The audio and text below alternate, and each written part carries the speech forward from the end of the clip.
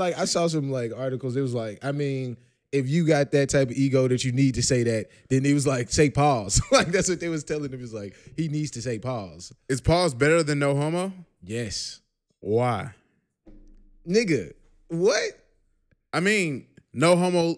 To me, no homo just means I didn't mean that in a gay context. Yeah, but like it can be, I guess niggas can feel it if I was like, no black, no hetero, like no label, whatever the label is. Like I didn't mean that in a nigga. Bro, no homo way. is not offensive. No broke. Like it's just a label. See, this is what I'm talking about. Why are you doing this? Yes. Oh, I didn't know you. Not this on here. But I'm trying to answer that question. Why do you have to say that? Raven, That's Raven, offensive. you ain't on the show. Yes, I am. Raven, close the door. It's not podcast. Executive producer. EP. Bro, I don't think no homo's offensive for real. But I mean, Nigga, you're not gay. bro, that is so true. That is so true. Like, I always speak on how other people should feel about situations that don't, like, I'm not the person that can be hurt. And I get so offended when white people when do white that people shit do to that. us, I'm bro. like, you don't know. It's like, nigga, how you And gonna I'd be tell so me? quick to do the same thing. You are completely right. Let me shut my ass up. No.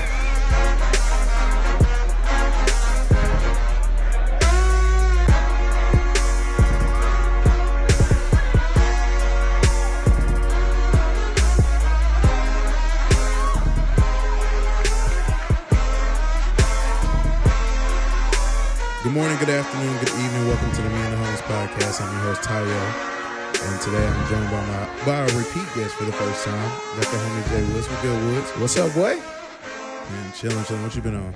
Man, been waiting to get back on the show. First repeat guest. Thanks for having me on the first time. Thanks a million times more to having me on again. Yeah, y'all been doing numbers. Like, y'all are definitely one of my most viewed episodes. Like, I got 50 or something. But Well, shit, let me say something about that. I don't know if you told the people, but 1,000. yeah. 1,000 out. Congratulations on That's that. crazy. Like, that shit, that's a big deal. That's 1,000 times people have sit down and listen to me talk for at least 2 hours. Yeah. Well, not just me, but me and my friends talk for at least 2 hours, and that's crazy. That's a big deal. I really appreciate that, and I thank y'all for the love and support, and I hope that y'all keep doing that. I know people are like getting 1,000 in like 5 minutes, literally, but that's funny. Yeah. But definitely appreciate the love. Keep liking, reviewing, rating, sharing. I appreciate all of it. But as usual, we're in the drink for the day. What we got? What you guys drinking on, Woods? So this is called The Mirror, and I'll explain Hey. that to you in a little That's a bit. hard name. So what it is, it's mangoes from either your local farmer's market or from Publix, some ginger beer, and some rum. And what we did today was a little bit of a twist on it, and we blended it up in really expensive Ninja. So, and the reason why it's called The Mirror is because Blake showed me this drink while we were in Houston, and what I'm doing is I'm mirroring it back to him so that he can't rate it lowly because it's his drink, so he can't say it sucks. Finesse. There we go. Finesse. Okay. Yeah, I gotta respect that. But the blend is definitely different. But we'll get to it later on. As always, we're gonna get in our top five. The top five for the week. And Woods, you came up with this top five. This is definitely one of the better ones we've had. So I'm excited to do this one. Top five this week is list 5 events that you wish took place with social media as we know it today. Yeah. And I want to do something different, especially since it's just 2 of us. You give me one, and I'll give you one, and we'll bounce it back. Ooh. Like that this week. So you go ahead and start us off. Ooh. This was tough. Bro, it was tough. was And it tough. was tough to try and do things that weren't going to be like the exact same ones you have. Because I know there's a few moments that like you're just like, this resonates with me, and we have a lot of common interests. Yeah. So I'm going to say, start off, I'm going to say MJ Moonwalk. And bro, yeah. If you look at the time, if you look at people who like talk about that, their minds were blown. Like, What was the first, was it at that Motown 25th anniversary? yeah, I was it at like the VMAs maybe? Okay, or I know it was something. like a huge stage. I remember. Yeah, bro. And when I see the reactions to that, like everyone is just like, what did he do? What's going on with his feet? Like people were confused and they just didn't even know what to call it, anything. You know, like the moonwalk now is pretty commonplace. Like that's one of the first things you might learn if you're a dancer. But that moment, I think, would have been so crazy to see on Twitter, everyone reacting and just like, what the hell did I just see? Right. That moment. I think that would have been pretty cool during social media. What you got? Definitely. My not number one, but my first one is the 1995 Source Awards. And that was a huge one. If you've just ever live watched any award shows, that'd be a great one. They had a lot of historic moments. You had the Suge Knight, if you don't want, the executive dancing all in the video, come to Death Row. You also had the Snoop Dogg, Y'all Ain't Got No Love for the West Coast. Yeah. You had Andre 3000. The South got something to say. South got something to say. Like that award show was crazy. And then you got to think what we think about aren't even the like performances and stuff. You already know that was super lit. It's the mid 90s and everybody's popping. So that was one. That was my first one. The South got something to say, bro. And then the Suge Knight, I'm telling you, I would have been live tweeting that. Bro, like, nigga. You would have went crazy. You immediately knew who he was talking about. He was like, nigga, get him. Like, hey, that was a good one. So now I'm going to take it, I don't even know the year, none of this, just off the top of the dome, like landing on the moon. I mean, like mind blown, bro. Mind blown, bro. Like you see that. You tweeting the videos, the clips, all of that. That's taking over any social media. And that's not even just an American thing. That's not a Southern thing, anything. That's a world event, humanitarian type event. And it's like, you just walked on the moon. Like, that's some wild shit. Well, that's one of the few things that's happened throughout history where, you know, all these years later, you don't look back at that and say, oh, that's crazy that people were excited about that or that was a big deal. Yeah. Like when segregation was ended, you know, we look back now and you can't even really completely empathize with that. Yeah. Like you're just like, how could, you know, I see a fountain and be like, oh, I can't drink that one. Yeah. Walking on the moon is still something today. If it happened, we would be losing it. So, I mean, yeah, that would have definitely been crazy the first time around. I guess I'm up. My second one is Cassius Clay versus Sonny Liston. Ooh, I didn't even think about that. It's not even necessarily the event, but it's just like when you see people, certain athletes like Joel Embiid or Floyd Mayweather and Shaquille O'Neal and Charles Barkley, like certain athletes with a personality and just the persona that, you know, people just are, it's just magnetizing. Like you are more involved or more interested rather in them than their actual performance in their, you know, respective sports. And I mean, nobody did that better than Muhammad Ali in a time with the least media coverage. Like you didn't have, it wasn't as all-encompassing as it is now. Yeah. And so, I mean, that was the fight. If you look through his fights, they say that's the one that really brought him on. He was not expected to win. And then a week later is when he changed his name to Muhammad Ali. So the combination of all that, him like prime time talking trash, I just pulled up this huge upset. I know it would have been crazy. Which is crazy. Like, you know, we don't have much context on it unless you like a really historian of boxing. But just to think, like, there was a time when Muhammad Ali, he wasn't the favorite. Like, at all. Like, it was like, he probably is not going to win this. Bro, so, you know, like, he didn't knock Sonny Liston out the first time. Sonny Liston had a shoulder injury. And so he couldn't come back out and he was declared the victor. So there was a lot of people who still doubted him. And it's like... Is that a TKO? Is that considered a TKO, I think? I guess so. I don't know. But I just remember that being a big deal. And then he like fought him again and he knocked him out like the first round. So, I mean, definitely established. But who do you have next? Woo. All right. The sports. All right. Tell me how hard it would have been. So these are two different like events, but the same thing. So O.J. Simpson, the trial, and the Bronco. How did I not think about that? The Bronco. What was going on during the Bronco? There's something crazy. Like the finals. It was the finals. I want to say basketball, like the finals game, and they cut away from it to and follow they were him. Just following him. Think about the live tweeting and the videos of O.J. Simpson, like this famous football player that is revered by whites and blacks, running away. The highway is shut down. And he's running away on national TV. Who do we have as big as OJ? Odell, maybe? No. You don't think Odell's as big? So bigger than Odell? What? Because I think white people like loved OJ. I don't know. Like OJ, from my understanding, was like the man. That's crazy. Was the man. Maybe Tiger Woods. I'd say maybe like Tiger Woods. Okay. Like, and if he was running away on the interstate, cop chasing him. And it's just like shut down and like that's crazy. Then you think about the O.J. Simpson trial And do you remember Casey Anthony's trial and how big that was on Twitter and everything else? And you think about that, nobody knew who Casey Anthony was. I still don't know who Casey Anthony is. Casey Anthony, the girl in maybe Florida, killed her daughter. This was like maybe 2010 or something. They never found her the baby's body, I think, maybe to the end. You know who Casey Anthony is. I don't know what I like. This is new to me. I'm legit I'm gonna show you this afterwards, and you're gonna be like, did she get yeah, she convicted? got off. She got off? I'm pretty sure Casey Anthony got off. Damn. Like, damn, I'm gonna feel really foolish if she didn't. But off topic, have you seen the new season of Making a Murder? No, I haven't seen it yet. Seen it yet either, because I'm just like, he's still in jail. I know that. Yeah. Like, that's why social media and just like how, easy it is to access information now. I'm not that interested. I know he's still in jail. Ain't nothing that crazy y'all finna tell me. But then the trial, the glove moment, and then you got when he's acquitted, and that was one of those splitting moments right down the middle of black and white, and it was just like, like white people had a 100% reaction. Oh, that nigga's guilty. They fucked it up. And on the other side, we like, shit. We don't give a fuck. It's about damn time. Right, yeah. It's done screwed us over so many times.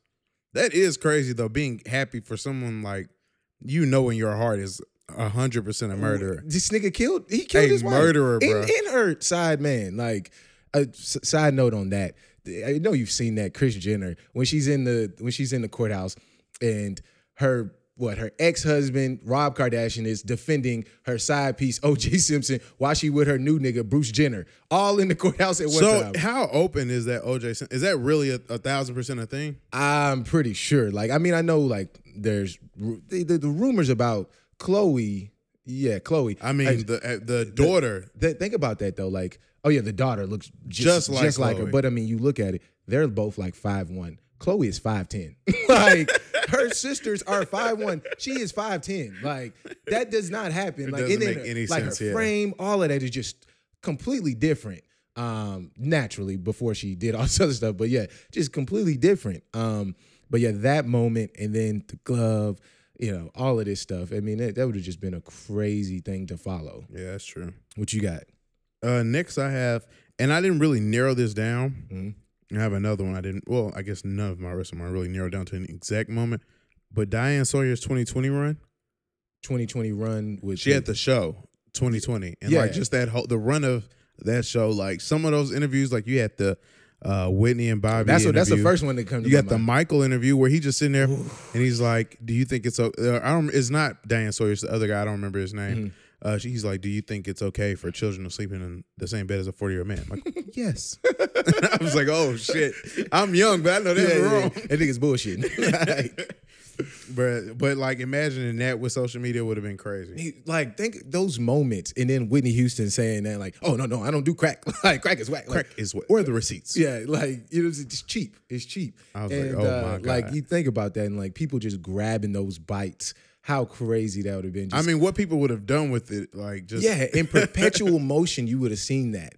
And what's dude's name? The remix guy. I don't know what his first name is, but he just the one who takes all the famous clips and makes them into beats. Oh, yeah. I've seen. He would kill, bro. Just like, continuously. I'm gonna tell you one that you would not stop seeing, and you would see so many parodies of it. But this one, I think, if it had, and I've talked to you about this before, this one had been in a different time period when social media was around. This is very big, but it would have been 1,000 times bigger. Trapped in the Closet series, R. Kelly. Bro. Was it not? It was big, but it wasn't Twitter. It wasn't, I understand. It was on like the front end of that stuff starting to come to form. If you had Vines out when that was going, if you had these like little 10, 15-second clips, do you know how much they would have remixed that? Like taking little pieces of it? So the writing went from a very reasonable, crazy situation to some wild shit. How far along? It went to like 20 or something, like Trapped in the Closet. Last thing I know, and I don't know the technical term I'm supposed to use, but he was a little person. Oh, that's the politically correct. Yeah, okay, cool. Person, yeah. I remember it was a little person. I remember we went to a whole different mansion. Mm-hmm. That's right. No. Wasn't there a pimp? I remember someone got the package. You remember that? Yeah. He was like, but they were using that as a double entendre. Like, yeah. Somebody got it. I remember the pimp. I remember a diner, a church. There was it was so much going on. Bro, it Someone really- had it it was a lot. It really went to like a wild place. But if you think about like those clips specifically, how many times they would have been used like for just rebutting someone on Twitter, just taking one little clip. yeah. It would It just would've been been crazy. funny videos after funny videos. It was just so much content there that you could probably use. So I think Trapped in the Closet, as big as it would have been maybe double as big in like this era. Yeah, I mean, it goes all the way into like, so, okay, it was a lot of chapters. And it basically ends up being 33 chapters in total. Oh my God. But I mean, he released it over the course of like 5 years. Wow. Yeah. And I was tuned out after maybe. Oh two, yeah, we maybe, all yeah. just were like, this is too much. Do you remember though? I don't know if you remember. Like we were waiting for the next Trapped in the Closet. Oh Like, yeah. After that first like 12, that's when we were into it. You were like waiting for like, what's the next one? What's gonna happen next? Then he just Like, got silly. Yeah, it was too far out there. But like, I mean, think about that. It was essentially music, but then it was like a soap opera, and he tied those two together. And it was like a play, and a couple of like different running plots were all stitched together. And I think that's you got. He cannot read or write. Isn't that crazy? Wait, But not, I don't know about write. Well, you can't write if you can't read. He can't read. wait. Can you not write if you can't read? I mean, what do you write? Like, I mean, there's no way. I guess you're right. You can. But if you could write and you couldn't read, that'd be the crazy. My mind would be blown. But I mean, what? So Floyd Mayweather can't write or something? I mean, if you can't read, I don't understand how you could write. Like, Well, I think you probably just have a lot of like misspellings, like bro, because no, like, there's no way you can. There's no way you cannot read, but you can write. Like, there's no way. is it not? Like, That's not possible. It can't be. No, there's no way. So you don't think? I mean, so he can't read. I know he can't read. You know, he was saying he learned how to read because I think his daughter and him would communicate via voice messages. Uh-huh. And so he would say whatever he wanted to say and then look at it, like spell it out and be like, oh, okay, sin.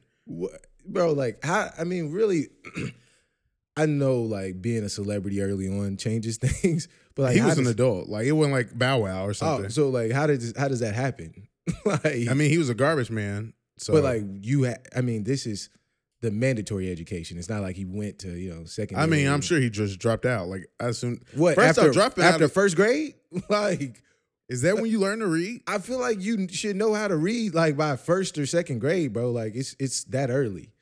It's not like you learned to read in fifth grade, bro. Like, I really don't remember learning how to read, if that makes sense. so you have sight words that you have to like recount, like Learn, in yeah. kindergarten, like where you're like the A B. I mean, like, well, those are letters, but you got those smaller words in kindergarten. Then first grade, you're starting to like. I mean, I was in a spelling bee in first grade, like so. Oh, you know yeah, what I mean? that's Like, true. and then we had some nice size words, Yeah. for a first grader. So I'm like, you should be able to read in first grade. Well, I guess Did he bro, I'm forget? not gonna make fun of people who don't know how to read, bro. Shout mean- out to y'all. Y'all do y'all's best. Hold on. Do you think you have listeners that don't know how to read? Hey, Blake's listeners, I think more of you than he does, okay? Bro, What? it's a possibility. Even if they don't know how to read, there's a possibility that they like. They don't read well? Wait, hold on. Like, what are you finna say? He has a book, an autobiography. Wait, it's an audiobook. It's an audiobook. Bro, he's somebody I don't feel like a little bit bad about making fun of. Of course not. Like, yeah, Of course not. You deserve all of this. Of course not. That's crazy. He has a book and don't know how to read. Nah, bro, no way. Like, He has it's an autobiography. I feel like when we say don't know how to read, he doesn't read at a high level. Nah, out of his very own mouth, he said that like text to talk stuff But, or like, talk to text. But he just doesn't know how to read at a high level. But like he can, Bro, if you can't send text messages, it's like that's basic stuff. he just doesn't spell things well. I just it's hard for me to fathom like something so fundamental, and he can't do that. So he never wrote on his own song, No, he doesn't write them. but he never wrote his own song ever. Like write them down? Yeah, he never wrote his own song. No, I guess he just goes in there and does it off his head. He freestyles R&B. Bro, that's probably easier than rapping. Possibly, yeah. And he didn't. Okay, well now I'm even more lost. He didn't drop out because he was on the high school basketball team. Oh shit! Yeah, I'm So so this- lost, This man went to high school and didn't know how to read. bro. There's plenty of people that do that. Are Do you there? remember on Diddy making a band or Diddy's making a band? he sent them to go get like sugar cheesecake. cookies? Oh. That was cheesecake. Cheesecake? He sent them to get cheesecake, and while they were out there in the cold, they had to read. Yes. Bruh, and one of them couldn't. I think it was Chopper. He couldn't read, but or Ness who couldn't. One of them, and they was trying to pretend like they was really getting feedback from the book, but it was like they was struggling. But that shit was so. And you know what's funny about it? Like it's almost. This is kind of a parallel, but you know how if you hear a beat of an original song, you might rap like if it's from like 06 to 09, you might rap Lil Wayne's verse on it, Right. like on accident. Yeah. That's what I just did with that. The cheesecake, the sugar cookie was Dave Chappelle. Oh yeah. So and it was so big, you think of it before you think of the original. Exactly. That's what just happened. Speaking of which, why won't Jacquees? Why won't he just like stop doing LMA songs, bro? I just saw another video. He was performing the hell out of Yeah, that song. I'm like, bro, chill. Like, write your own shit, bro. But I mean, he can't go. He's probably just not trying to go out looking like a chump because I mean they bullied him like take it down. But he did too much with the video. The music video is really where he did too much. I ain't had no problem with anything else. He did a doing. music video, then he tried to like release it like his stuff, like part of his stuff, correct? What you mean release it as part of his stuff? Like I think isn't that why they told him to take it down? They told him to take it down because it was getting more buzz than hers. Well, I mean, all right, they own it. Yeah, They I'm not own it, mad at like, him. They own it. It's just But I just feel like everybody was trying to make fun of him. Like I didn't know you couldn't post music on SoundCloud. Like I thought you could post it on SoundCloud. Well, you can't. Oh. Well, because now you can monetize your listens on SoundCloud. You can. That's true. So they were like, no, and everybody was acting like, duh. I'm like, plenty of people have done stuff like that. Like that's what SoundCloud was. Right, then, exactly. Man. But yeah, this nigga was performing the shit out of it and it pissed me off. Yeah. Were you on me or you? You. I just did the R. Kelly, which took us down there. All right. My next one is Barack Obama's first presidential campaign. There was social media. Oh, yeah. So there was social media, but it wasn't like what it is now. And I mean, I just can't even imagine that. Like, Bro. And then Jay-Z dropped or was it? No, it was Jeezy. He dropped the My President is Black. Hey, bro, that song, bro, right now, it gets me giddy if I hear it, bro. If I hear My President is Black, my Lambo is blue, and I be goddamn if my rims ain't too. Hey, bro, when Hove hopped on the remix is when I knew. I was like, this is real. Like, matter of fact, he's half white. Hey. So even in the racist side, he's half right. Like I'm like, Jesus, bro, this is real. Like it immediately gets that like bubbly feeling for me, bro. Like I'm just like, damn. But yeah, if social media then and then I was kind of thinking about this as well when he did his 04 speech, which is the speech that sparked all of it, and it was such a different speech for. In general for politics, but then him, if you see it, like how passionate, how young he is, it's like his energy, he can't even control it. You think of Obama as a very controlled person. He's like so excited. He's so excited. And worked up. And then as divisive as we are right now, like that 04 era was that because of the Iraq War, Bush, like he was that was the whole energy very of the country, unpopular. Yeah, and he was like, you know what? Like we're not that different in red states and blue states. You got gay people in red states. You got, gun control people in blue states. And so that was the message that the country needed to hear. So I think that on social media would have been crazy as well because afterwards I remember hearing the correspondence and they were just like blown away. Like, what did we just hear?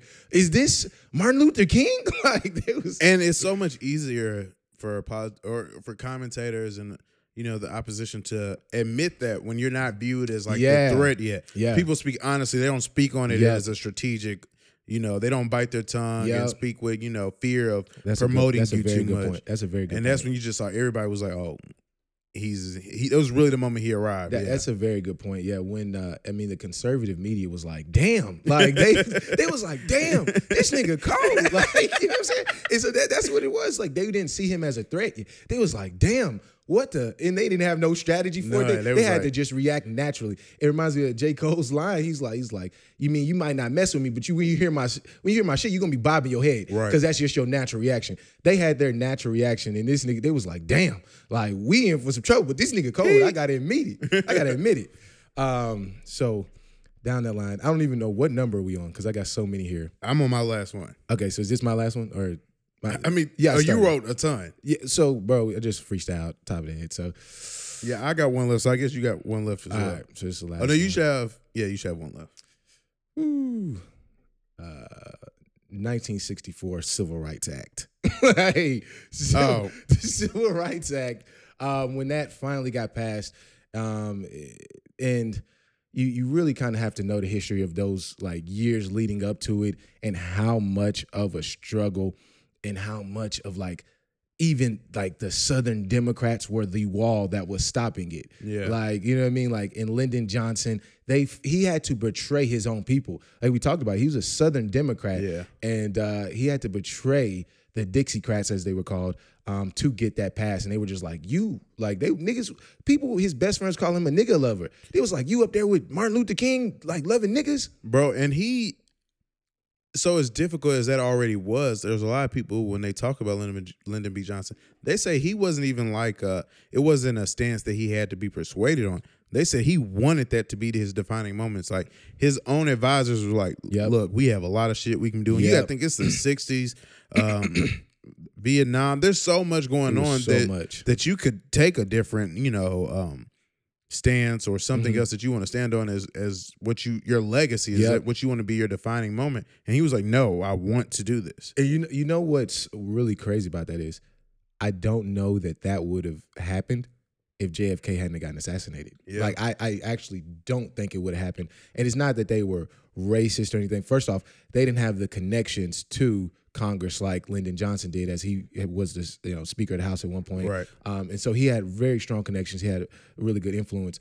But also, like, they were kind of like seen as like Northerners who they didn't really see. They were always privileged. They didn't know that racism was that strong. Yeah, that prevalent. Yeah. So like that was to get that moment.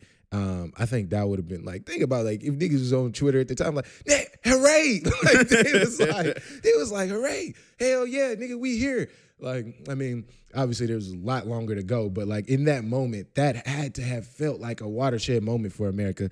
Then that would have been crazy. Bro, I feel like, so I had that event. Well, not that event. I had, I think, 2 events to take place during when racism is pretty prevalent. And I'm just curious, like, how bad do you think it would have been on social media? Like, you see how reckless people talk now. Bro, exactly. Bro. And then you can't pop off like as a black guy to a white person and expect no like backlash. Niggas going to literally reply to you, I'm coming to your house, nigga. To kill you. Like, you know what I'm saying? like look in your front yard. It's a cross burning, nigga. It's funny now, huh, boy? Yes. Like, oh shit. Like, oh shit. Delete. Nigga, it's a joke. It'd be way worse than folks be pulling up on people now. Just pulling up. Like, did you see that girl pull up on, oh my goodness. So I think it was a young lady. I have to find a video to repost on the page. It's not uplifting, but whatever. There's a girl, and I believe she had some sort of dispute with her roommate about a dog. Something involving it. You saw that? Yeah. So for listeners, it was some type of dispute with with her former roommate about a dog. And said girl is gone or whatever. She's not living there anymore. But she sends her friend, who's, everybody has that big bad friend that'll pull up. It don't matter, I'll pull up. She sends her friend, and her friend brings her boyfriend to confront the girl and get her dog. Bro, they had got into it before, and so she knew the guy would jump in. Mm-hmm. So she tells the girl, you know what, I'm through fighting. You can come in and get the dog. When the girl comes in and gets the dog, she closes the door, locks it so the boyfriend can't get in, beats the brakes off of the girl. When the girl reaches for the door to let her boyfriend in, she throws her off the door and continues to beat her down. Bro, so then the girl finally gets up and she lets her out and opens the door. The guy comes in to try and put his hands on the girl. She maces both of them. Oh, wait, I didn't see this. So the camera falls. You have to be too invested to know this, which I was. But the camera apparently falls and she maces them.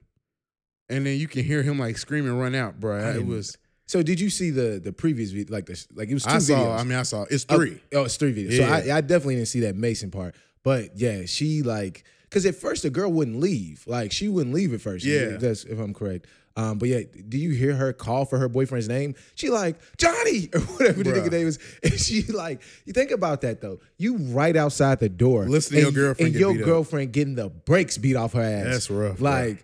That would you'd be pretty frustrated. But the thing is, did she lock it when she first closed it? Yeah. Okay. So she casually closes it, and then when he tries to stop her, she slams it and locks it. I didn't know she locked it. Okay, because I was like, nigga, I mean, I know you probably gonna get in trouble, but you got to get through that threshold at that point. Well, just break the door down? Nah, I ain't gonna break the door down now. I thought that it was unlocked. Oh no. But I mean, think if you. it's like, yeah, You girl, got. like, I don't know what you can do because But he like- was going ham on the door. He just never got it down. oh, so I'm like, I mean, not to say that your girlfriend's your kid, but like, it's like your kid, your family's behind the Yeah. door getting their ass beat. And It's got to be a terrible feeling. yeah, and you're helpless. And then you got to get in the car and just ride. Y'all, that's a quiet car ride, bro. Bro, but hey, think about that the reverse way. If you got your ass beat and you got to ride with your girl back home, like a knot upside your head, anything she say, you ready to pop off. If she say anything, if she ever use that shit against you, you ready to pop the fuck off. Like, I mean, but how do you even console your girl after she just get the brakes beat off her ass? I have no clue. And she might damn near be mad at you. Why the fuck you didn't break the door down? Why you didn't get an axe? And you got to think that's the friend that the other girl sent to start shit. Like, So I didn't know that portion. yeah, so that's got to be humbling because you thought you was big and bad. And so, man, I don't know. When I was watching it, I liked the way that light-skinned girl, she conducted her business. Like, she was like pulling up her pants. She was like, yeah. I mean, it's your home. Like, Yeah. at the end of the day, you gotta protect yourself in your home. And I don't think anybody can fault you. Like, if you come to my house, bro, you're not gonna bring harm to me in my home. Yeah. Like, whatever you got to do is what you got to do at that point. Honestly, really quickly, if she crossed the like threshold, she could like basically kill her and be okay with it. That's what people were Yeah. saying in the comments. I stayed out of that. I don't. Yeah. Our legal system. Who knows what's gonna happen? That's a good point. But my last one on the top 5, which is taking us 30 minutes to get through, was World War II. I was Bro, thinking, and you just had mentioned that earlier. You were like, just imagine. I mean, pray to God we aren't, going to face another world war. But just thinking about the entire world being in a state of war and the devastation, I don't know that I would be excited to see it, but I think I would want to understand more clearly what it's like for a whole country to be in a time of war. And I would just want the documentation to see what it was really like. yeah.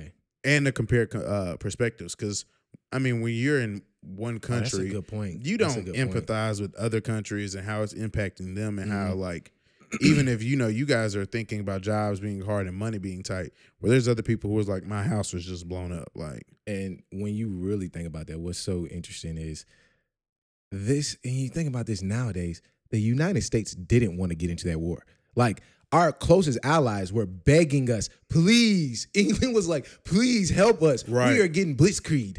Like, getting, like, all of, like, we're seeing like the powers to be like take over lands, like just take them and like this is ours now. This is ours now. They are about to take. Winston Churchill is begging like, hey, please get involved. We need it. And how is that not the dumbest mistake probably in war strategy history to bomb Pearl Harbor? Bruh. Like that changed. we didn't history. want no smoke. We was like, think about that. The United States always is like, yeah, let's fight. Yeah. Like the one time we don't want no smoke. We don't want nothing. You gonna come start it with us? Like niggas like, all right. That has to be one of the biggest mistakes ever. They got so bold. They was like, we gonna come sneak attack you in Hawaii of all places. Right. Like, nigga, Just that's chilling out there, blissful place. That's what I'm Every Hawaiian you meet is just a calm, nice person. You gonna start it with them? you go start it with them, and like that's literally what made you get your ass beat. We was gonna let y'all take over all of Europe.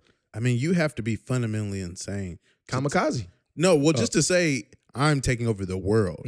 Like Hitler wasn't on some like I have this one, overarching issue. I'm gonna combat it and be done. He was like, no, the world. The world. And I mean The world, Craig. you don't even see any like nowadays, but like you saw with Russia when they annexed Crimea, but like people don't conquer lands anymore. This nigga was trying to conquer Everywhere. lands, like everywhere. Bro, that was wild.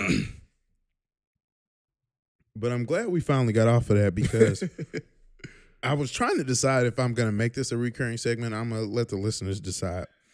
Because I don't really get on the Shade Room like in my own personal time, but for the sake of the podcast, I, follow the Shade Room on the podcast page. Come on, bro. You like Shade Room. I do not follow the Shade Room. Nigga. You don't follow Shade Room on person? No. Okay.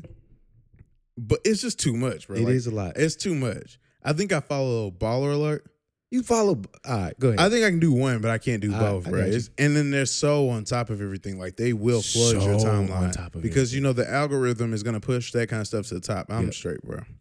And so I'm thinking about adding this shit you see on the Shade Room. Yep. And so there's a lot of like great narratives that you can run with, but one that hit me, and I want to firstly say prayers out to everybody that was affected by not only the shooting in LA, but also the wildfires. Yep. the post that really sparked my attention was Caitlyn Jenner, formerly known as Bruce Jenner. Yep. She had to evacuate her house because of the wildfires. And so she made a video kind of letting her followers know, I'm safe and I'm okay. We did have to evacuate. And her dogs got out too. I don't think that's important, but whatever. Never mind. Caitlyn, the part that stood out was Caitlyn was not by herself. Yeah. Do you know she got a little young giant? Oh, yeah. I had no clue. Yeah, they've been dating for a little minute. Bro, I'd be so uninformed of this kind of stuff. I was really tickled, bro. Like, that's the part. They had me dying. He was sitting there. I mean, she was sitting there laid up with her judge. She was like, yeah, we made it out okay. It's not been a fun day, but we're all good. Yeah. And I was like, I was reading. I didn't read I was just watching this. Like, what? Who is this? Yeah. And I was assuming it's one of the Jenners because Yeah. I don't know anybody from that side except the one dude. I don't even remember his name. And so, like Brody, I think. Brody, yeah. And so I was like, oh, that must be his daughter. And then she said something. I was like, whoa. And I read the caption. I was like, oh, who is that? So. I mean, I don't know her name. Yeah. But I was just blown away that he had him a little young giant.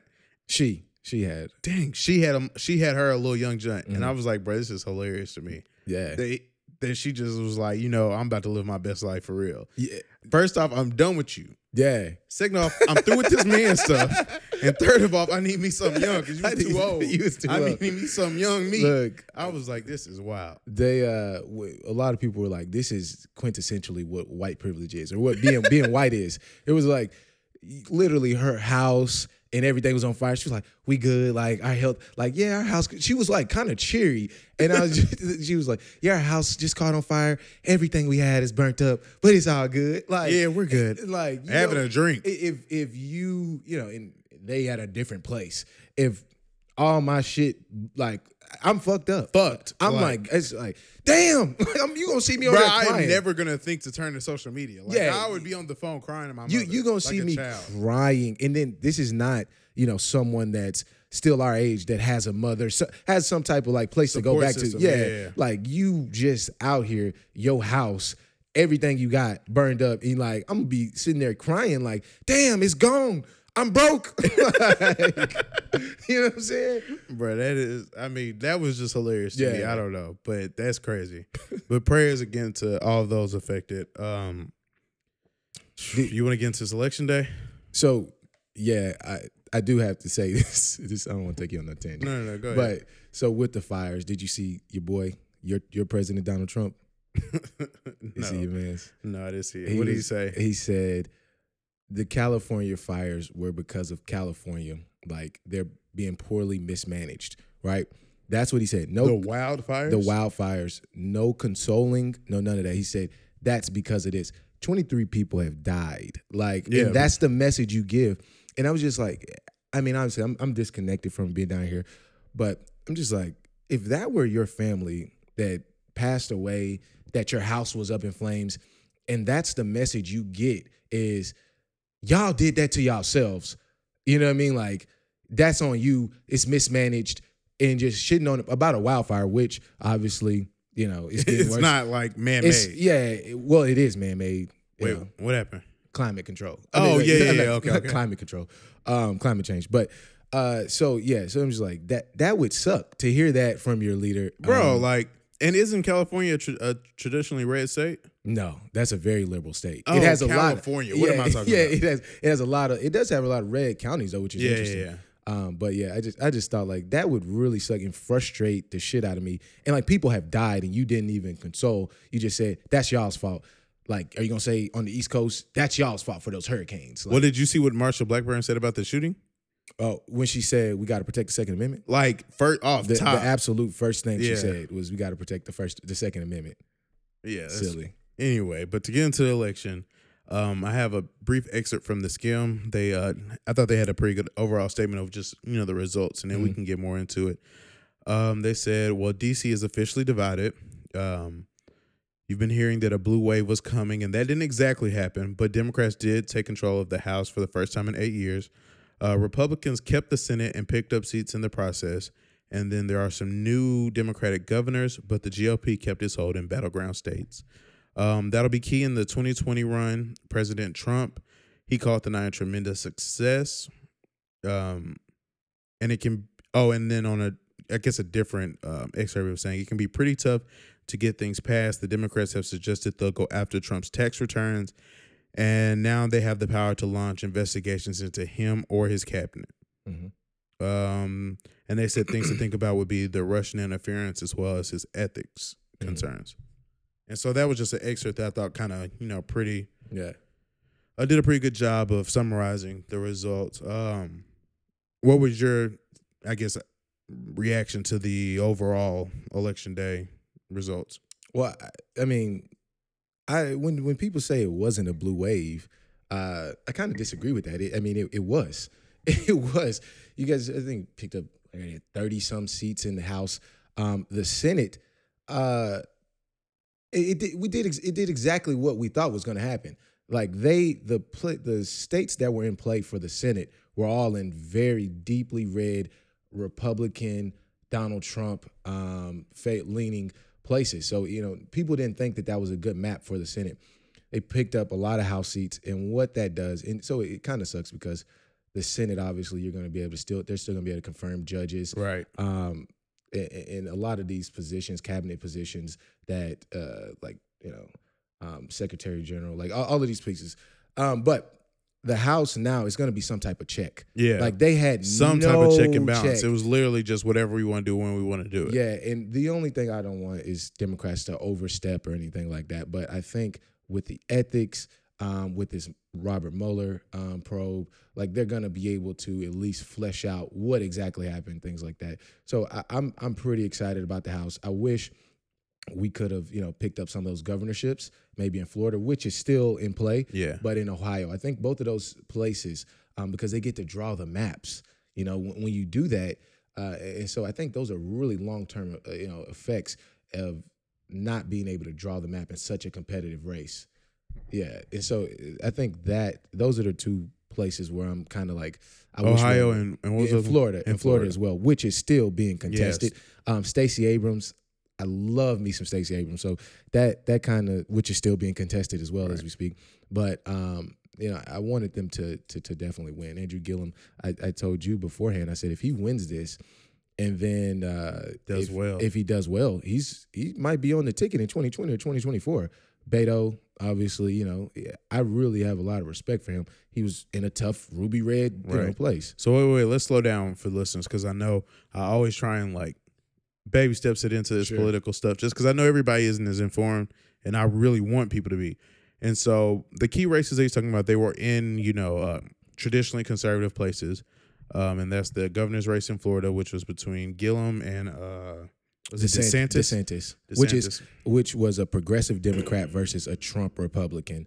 And just for the listeners, this guy ran robocalls, which is those automatic calls you get, and they acted like they were Andrew Gillum, and they said, if you elect me, I'm gonna give all the niggas like food stamps. I'm gonna do this. These were robocalls that were going out. Hi, I'm Andrew Gillum. I'm a nigga loving. Like it was really racist. When you say nigga, are you like paraphrasing? paraphrasing? I'm not bullshitting. So, and the first thing they said was, he said when Andrew Gillum won the primary, he said, let's not monkey this up. That's what he said. Oh, I do recall that. And then when the former maybe governor of Georgia went down there, he said cotton picking. And these aren't terms that you just normally use. Accidental terms. They're words that people pick that are close enough to say, oh, I didn't mean it like that, but you don't use in your day-to-day, dialect. So it gives you that wiggle room. Yeah. So that Andrew Gillum versus DeSantis, and then Florida, Georgia. Georgia had Abrams and Kemp. Yep. And then Ohio, I'm not as well versed on Ohio. It was the governorship. I'm not as well versed on Ohio as well as either. But yeah, those are the two ones that are really key. And so right now in Georgia, there's a dispute back and forth about voter suppression, and basically, essentially, she's doing what, as an American who's not super deep on politics, like prior to trying to get more informed. Sure. I would have always thought it was done in the way that makes logical sense. I was never really aware, probably until maybe this is the first election I've realized that people concede before all of the votes are counted. Yeah. which is crazy to me. Like, it Why? just doesn't even make sense. Why would I say, oh, yeah, you got it? Like, why would I spend millions of dollars and be on this campaign trail for months on end, and then, like, with 100,000 votes, I'd be like, yeah, you got it. Well, so you understand. I know what the thinking sometimes. is, right? Okay, so I know sometimes the numbers suggest that there's no way you could come back. It's an insurmountable lead. Yeah. But I mean, Andrew Gillum conceded, and it was never that. It was never at a point where it was just like, there's no way this is going to be close.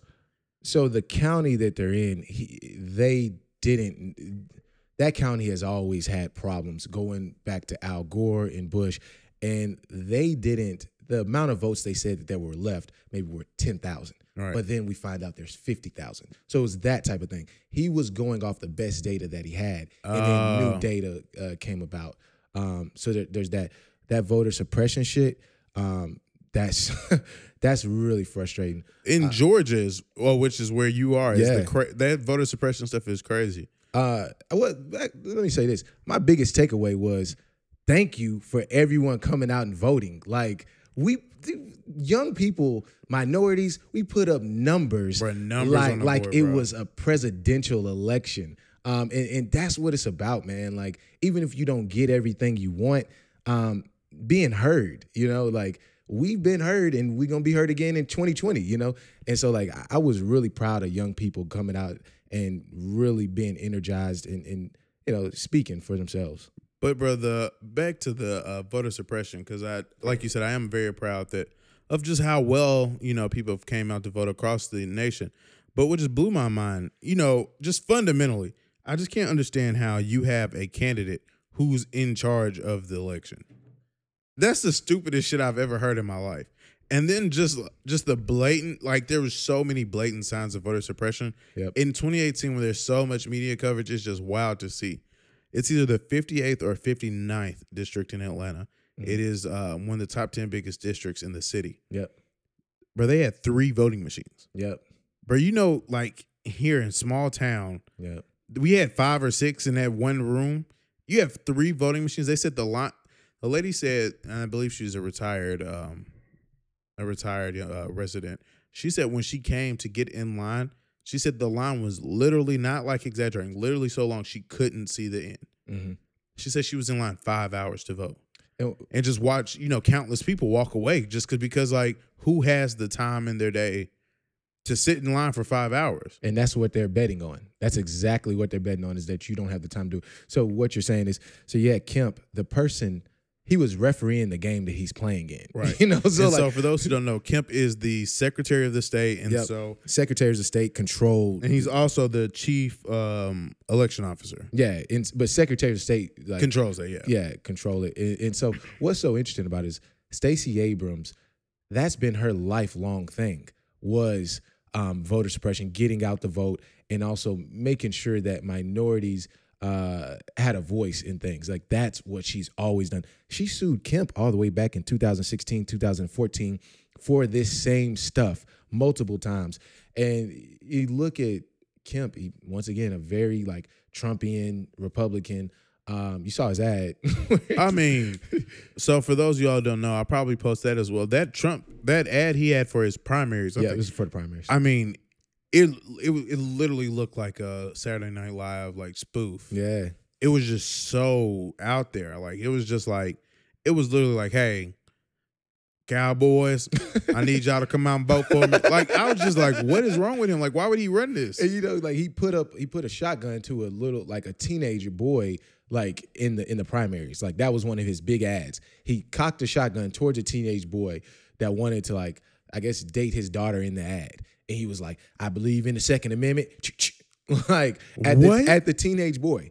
Like, that's no bullshit. Like, that's you gotta watch it. Bro, I gotta find this. It was on all the time. Trust me, I watch Family Feud, and these ads come on all the time. Bro, you gotta think, every time I see stuff like that, it's not like me. Where with my podcast, I reach out to a few people. I have a few friends, of course, Raven, people who support me and help me. And, there's certain times where I just put stuff up like it's going to happen. But I don't have a full office that has looked at something, nitpicked it, said, you need to wear this, you need to do that, and be like, oh, yeah, that's the one. Yeah. Who in there? Like, who would think that's okay? Like, who would say, So that's that's the thing. We're so disconnected from that like we don't even understand how much that appeals to those people. There's people out there who saw it was like, hell yeah. Who love it, who were sitting on their couch. Bubba and some Bro, other that's people. the equivalent of Stacey Abrams having an ad to like City Girls. Yeah. And like having people like turned up around her and been like, yeah, we out here. Yeah, niggas unite. Like Niggas, that's we what, own it. That's what they basically say. It was like, hey, whiteys, get up off the couch. We got y'all. Like, That's crazy. But yeah. So I think we did exactly what we were supposed to do, and I think now at the end of the day, we gotta check and on the president, and I think it's already starting to frustrate him. And I don't know if this goes into your second point about maybe the media coverage, but I think that he's definitely, you can see he's flustered, and he doesn't even know. So they have been in presidency, his administration have been able to do this without any type of friction. You know, like he's been able to do whatever he wanted without anybody pushing back on him. And he's had this much problems. Like he's had these many problems. Like he's been tripping up over himself. Now, when you are gonna get flooded with investigation after investigation, Benghazi damn near crippled Obama, and they were a great running administration. Yeah, I mean, with all that stuff that he has going on, it is going to be crazy to see, like, now that they actually have some power to oppose him, it's crazy to see what's going to happen. Do you think they're going to play ball it off? Because they say there's two options the Democrats now have, that they have some power within these checks and balances. They can either play ball and, you know, just have a bipartisan relationship going on where it's like, hey, you know, meet us halfway, or they can just fool off getting Trump's ass. And I mean, I think that's what's kind of been suggested is going to happen. But do you think there's any... So what I think is going to happen, I think Democrats are a lot more reasonable with that type of thing. You know, so I think they're going to get an infrastructure bill done. I think that's a bipartisan thing. I think the progressive wing of Democrats, they want them to just obstruct. They want them to say whatever Trump says is wrong. Don't play ball. And so that is going to be tough, because I think when they start running for the presidential election, people are going to be like, oh, you agreed with Trump on that. And, you know what I mean, I don't like that. You know, that type of thing. And hold it against people. So that's going to be tough. But I think they actually are going to play ball on some of these things. But I think they're also going to hold them to account. And so I think you can walk and chew gum at the same time. You know what I mean? Like, so you're not restricted to doing I don't think it's as binary as people want to frame it. I think they are going to investigate the shit out of a lot of some of the initiatives he's put forward. But I think they're also going to, when it makes sense, help out the American people. That makes sense. And that's what I would kind of expect as well. So it is going to be interesting to see how these 2 years progress compared to the past two, and just see what happens. Like, think about how messed up he's been just in 2 years with like everybody on his team. Yeah. Like how many missteps with the booming economy and with everything that he wanted that a president could ask for. True. And he's been like tripping over his own 2 feet. And now with like an opposition party, whew, he ain't ready for that. He's not. It's going to, I'm excited because a lot of it, I think as hateful and hurtful as he can be, and woefully ignorant. Yep. There are certain things that you have to, like, you know, as a reasonable person, take your hat off and be like, you know, from the way he was able to brand himself and to just steal a whole base and appeal to, you know, an audience that nobody appeals to. Yep. I'm interested to see what he's going to do moving forward to I guess, maintain his strong ability and strong power that he's had recently. I don't know what it's going to be. I think it's going to be a lot of trolling, honestly. What I'm nervous about is that with the natural fluctuation of the economy, and we've been, so the American economy is so big that it takes years for the things you do today to show. So, yeah. And so I think some of those things that he's been doing that have been negative are going to start showing. And so and then it's just natural. This is the longest recovery from a recession in history on record. Yeah. So when some of these things start dipping, I think he's gonna blame it. He's gonna blame it. Well, now we got, beforehand when we had all Republicans, we were good. But it's a natural progression of this. Like, this is the longest recovery from a recession history. So what the hell's gonna come next? well, you know what's going to come next after there's your boom. It's going to go down. You know, Yeah. it's just natural economics. And so I'm nervous that they're going to say, well, that's because we got, Democrats in, So that's what I'm nervous about. Yeah. And one strategy that Trump has with him being such an influential person, he tries to bully people. Nigga. And I mean, we're definitely going to talk about that lately, but there's another group out there that really likes to bully people and force them to not speak. And I want to address them, the Beehive. Because we gonna get on Beyonce ass for sure. Oh, you are. Fuck that, I will. You are. Bro. So, a Senate seat in Texas would have been huge. Yep. And I mean, wait, you're not about to do this, are you? Get on her ass? Come on. She was tripping, bro. Like, All right. is it Beto or Beto? Beto O'Rourke. Beto O'Rourke.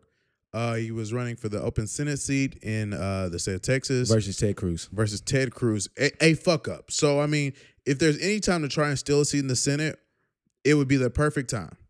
First off, seeing Ted Cruz, bow down to Donald Trump after they're back and forth. Ooh. Brother, I've never seen something that was it was just sad, bro. I ain't gonna lie. I feel bad for him. You kind of felt bad for him. He kneeled down and kissed the hand. And it's just this is sad, bro. Yeah, someone tells you your wife, your wife is ugly. Your wife ugly, and your dad tried to commit. Your dad was part of the assassination of JFK.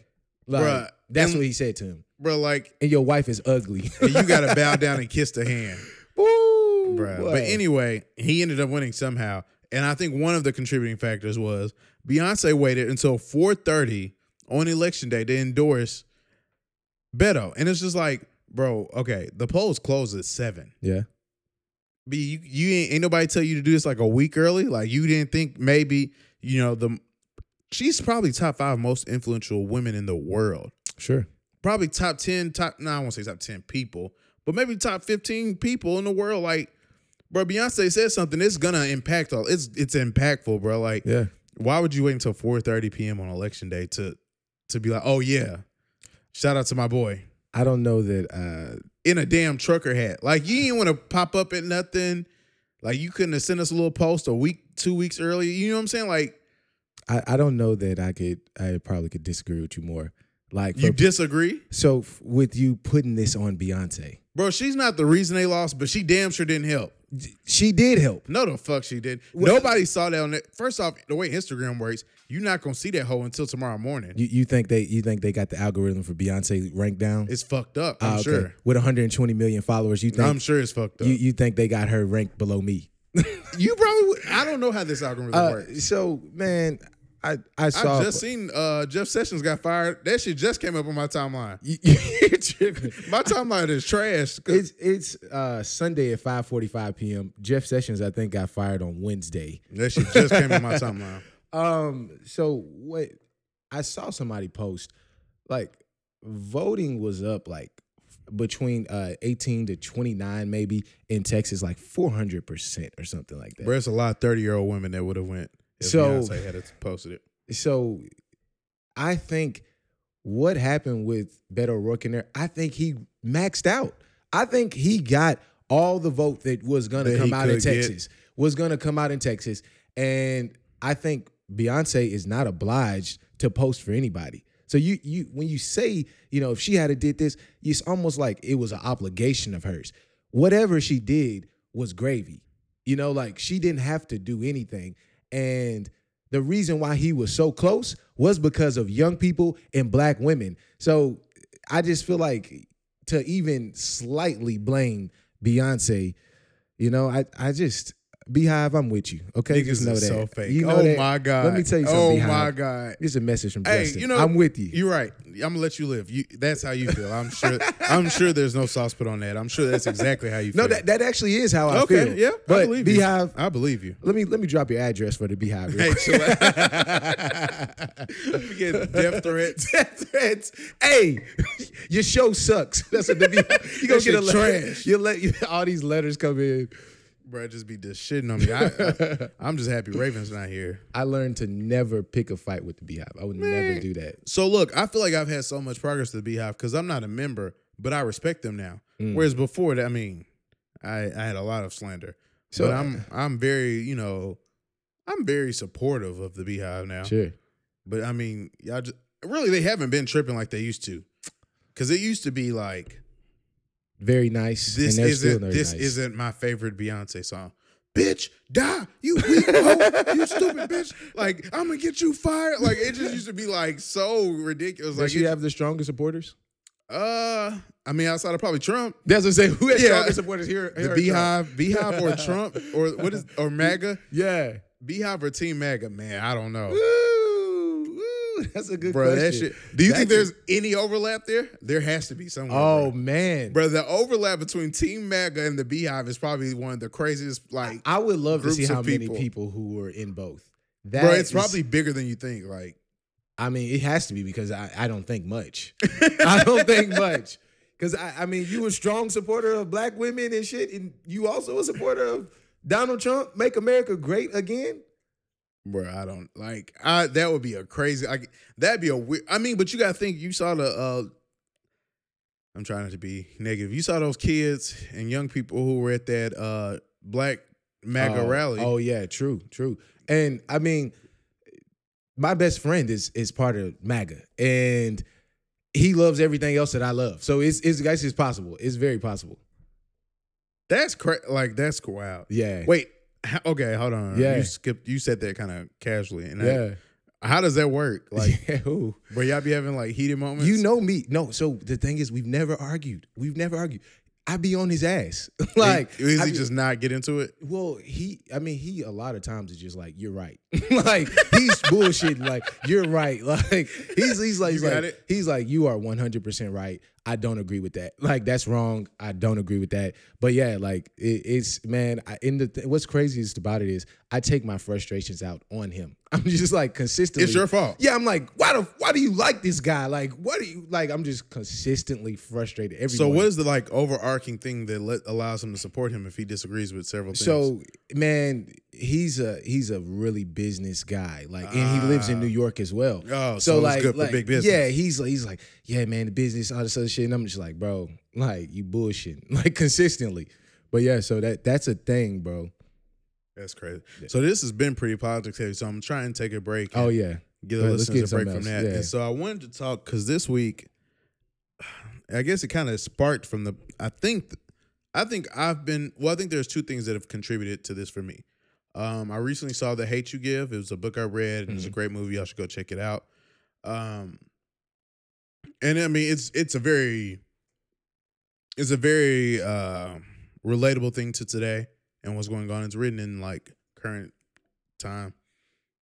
And it's very frustrating. It talks a lot about the things you have to sacrifice in your life as a person of color who is like, who's trying to achieve or trying to be successful in a world that is not catered to you. It talks about, suppressing who you are and sacrificing where you live and sacrificing part of your personality and just not being able to be true to yourself at all times. And that's just really one layer to the book. And that really spoke to me.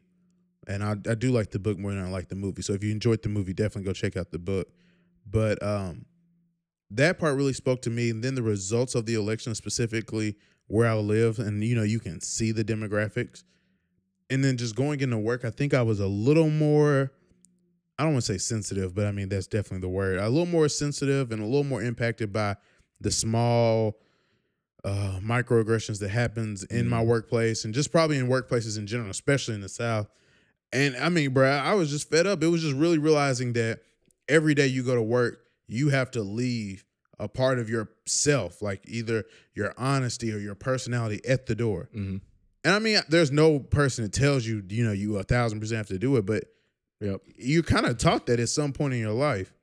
And like, bro, that shit had it. Bro, I was fed up this week. Like, I took a day off. I was like, fuck this shit. I couldn't do it. Yeah. So just to give you some context, I have like a really big, like a microcosm of like kind of how my life is. So I work at a tech startup, but it's within the finance industry. So it's called fintech, financial technology. And so you have a very liberal tech startup, but then you have financial advisors, fintech, people who are very Super big Trump, conservative, yeah. very big Trump supporters. And so it's a delicate balance, but what I kind of just like have gotten to the point where, I think it's just, I don't know, getting older, whatever it is. It's just like, I'm just finna be me. Like, I'm really gonna be me. So let me not even try to front like I don't bite my tongue. Yeah. Like, of course, like, you know what I mean? I don't say things to offend. But, like, I'm not in the business of making you feel comfortable anymore. Like, like as Black people, we consistently have to make sure that this white person who we work with feels comfortable with who we like. Was that a day one thing, or is that something you've grown to? Oh, grown to. No. So what was that transition? Did you come in one day and just be like, oh, so it was day one at this job. Oh, okay. But like, it was definitely not a day. I mean, you knew me, man. Like, Yeah. I was, you know what I mean? Like, I was making these guys feel comfortable. They loved it. You know what I mean? That type of thing. Best friend. Yeah, best friend. For sure, the Black friend. Yeah, the Black friend for them. And now I'm just like, like, bro, I'm finna keep it real with you. Like, I'm not gonna disrespect you or anything like that. But like, I don't need to change myself to make you feel comfortable. And if you say some shit that's out of line, like I'm never, I can still deliver it in a way to where you understand it is tolerable. But like, I'm tactical, like on how I do it. But I'm not in the business of making another adult feel comfortable with who I am, See, and I guess that's what I have to do. I have to start working on ways to address it as soon as it happens, let them know, and move forward. Because what it is, I try and just put it off and stay out of the way until it gets to a point where I'm pissed, where I'm frustrated.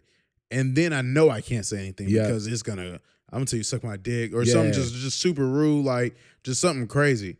But one of the issues I have is in my workplace, there's a guy, and I'm going to try my best not to describe him too well. Yeah. But he's originally a Northerner. Yeah. And he's a human being. Like, he has his flaws, but he's somebody I know he has children that his wife's currently pregnant. He's about to have children.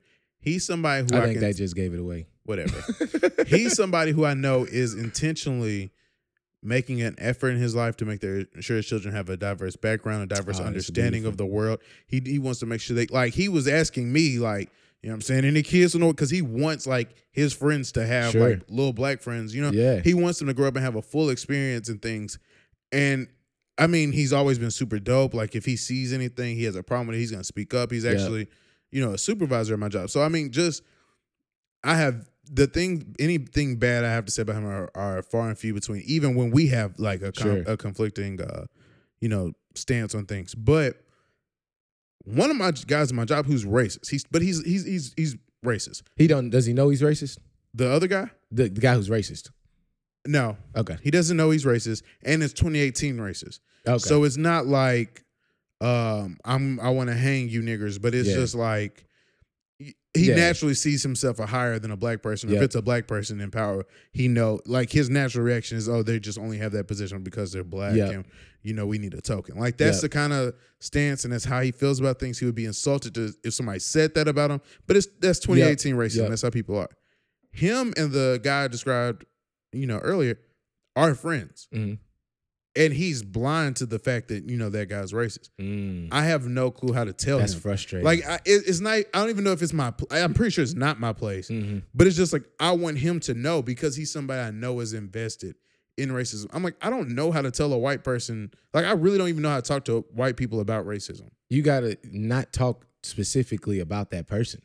You got to talk in general about certain things, like about another person. Like, if this, like, it's just, I mean, I do this with my friends often. You know what I mean? Like, if they have a flaw that I don't necessarily like, I'll have them pointed out in something else. You know what I mean? And so then it's like top of mind for them. Like, if this person did this, that works. It does. Yeah. And so like I'll just show them a story, and they're just like, oh yeah, that's wrong. And I'm like, yeah, like, and then like if a lot of times, do you connect the dots? So I mean, I'll hint at it, but I got some really intelligent friends. So like, and he's a pretty smart guy. Yeah, when people are able to see that in something else, I have faith in them a lot of times that it might not happen the first time, but if you like show them that multiple times, like, and they're like, that's racist, that's racist, that's racist.